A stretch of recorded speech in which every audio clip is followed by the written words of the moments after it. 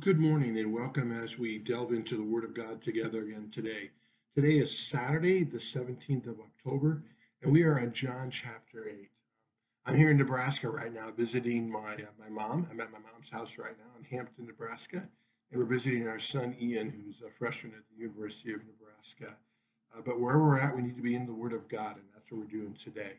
John chapter 8 is a beautiful chapter of the Bible where we find out more and more about Jesus, and he ties together this whole plan of salvation that God made from the beginning of time. Actually, the Bible says even before that time, through eternity. So let's get into the first part. If you know, this is what I want you to look at again as you study the Bible deeper. Take a look at the footnotes. Take a look at the notes that are in maybe your commentary section. You'll notice at the beginning of chapter 8, it will say something like this. The earliest manuscripts do not include verses 53 of chapter 7 through verse 8 of chapter 11. Here's the history behind that. We know that any history that we have comes from people having written down that history and then passing that history along from generation to generation, oftentimes rewriting it, making more copies of it, and then distributing that out. Well, there's always an opportunity for history to get misrepresented or errors to be made as that's passed along. And so the writers of Scripture are no different. What we have in the Bible is written down and then passed on down the generations. Obviously, we want to find accounts of a story as old as possible because every one of us knows that as the fish story is told again and again and again, the fish gets bigger and bigger and bigger. The closer we can get back to the time when it originally happens, the better and more accurate that's going to be. The writers admit here that the earliest of the manuscripts that we have of the Gospels do not include these verses. So rather than just glossing over that and saying, hey, lay people are not going to know that, only us scholars know that. No, we're right up front with people. Full disclosure here.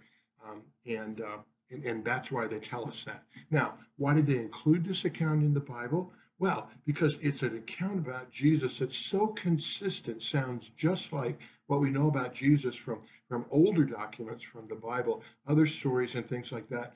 It was included in the Bible, but we're going to make a note about that and let people know. So as you delve into that story about the woman caught in adultery, here's the thing I want you to notice. Jesus wants us to examine ourselves. He who has the first, or he is without sin, casts the first stone. We look at people in a totally different way because we should have a mirror in front of ourselves.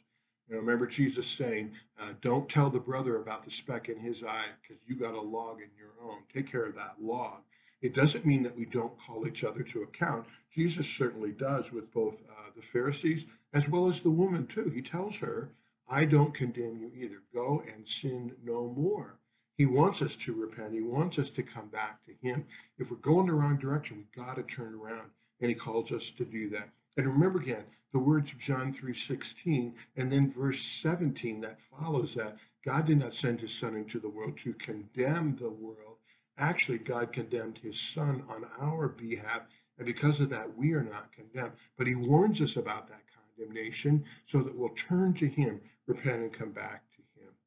Later on in chapter 8, beginning at verse 12, we get one of the great I am statements of Jesus. Now, I am, and we're going to hear another account of this a little bit later, takes us back to the time of Moses. When Moses is saying to God, God, when I go to the people, who do I tell them sent me? And God says, I am who I am.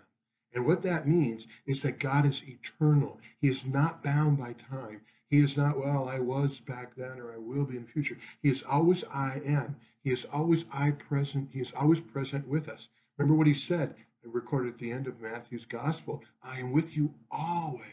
God never changes, so he is the I am God. And here he is, I am the light of the world. John loves his play on words. You're recording those, light and darkness. We know what the darkness is. The world started out in, it was dark, and God said, let there be light. And he's continuing throughout history to shed light upon the world. We need that light. In the darkness of our sin, he is the light of the world. And again, the emphasis is upon a couple of things. Number one, Jesus and God the Father are on the same page. He is God. Trinity, he is God. And so he always emphasizes he's not doing this on his own. He and the Father and the Holy Spirit, too, are always on the same page. Of course, Jesus runs into that opposition, and you see that again in that whole account, but he continues to emphasize uh, repent and believe. Look for that word believe quite often. And then again in verse 28, Jesus brings up another metaphor that's going to come up again and again in John's gospel. He says, when you have lifted up the Son of Man, lifted up, cross, right? We know from the earlier account that the way the Jews would execute somebody is with stones, stone them to death, throw those stones down on them. The way the Romans executed was to lift them up on a cross. Now, they thought that was a way of humiliating people, and it was, but Jesus is lifted up so we can see him. When you walk into church, oftentimes you see a cross. Jesus maybe is nailed to that cross in that figure, or he's ascending, but you look up to see him. You know what, guys? This pandemic and any struggle we go through causes us to look down. We need reason to look up, and we have good reason to look up. Why? Because there's our salvation. Either hanging on that cross, which he isn't anymore, or risen from the dead. That's where our hope comes from. So just as, again, in John 3:15, just as the Son of Man, or just as the serpent was lifted up in the wilderness, so the Son of Man must be lifted up. For God so loved the world that he gave his only begotten Son. So look for those. John's full of stuff like that. Jesus then talks about the truth. Why do we need the truth? God always tells the truth. He told the truth to Adam and Eve. You can eat from any tree in the garden. It's all made for you except one tree. And then if you notice in verse 39, beginning there, he warns about the devil. Why? Because the devil is not about the truth. He's about the exact opposite. He lies, just as he lied to Adam and Eve. God really said you can't eat from any tree in the garden. And when Eve says, when we eat from that tree, we will die, Satan says, you will not die. He calls God a liar. Isn't that crazy? The father of lies, and if you go on a little later in the chapter, in verse 44 on, he calls Satan a murderer. He brought death into the world. He's the father of lies. There is no truth at all in him.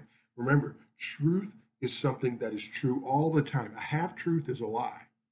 When God tells you the truth, it's the truth 100%, every single bit of it. And we know we can trust him as well. And then one more quick one. Here's the I am again at the end of the chapter, beginning at verse 48 through the end. Before Abraham was, I am. Jesus was around long before Abraham.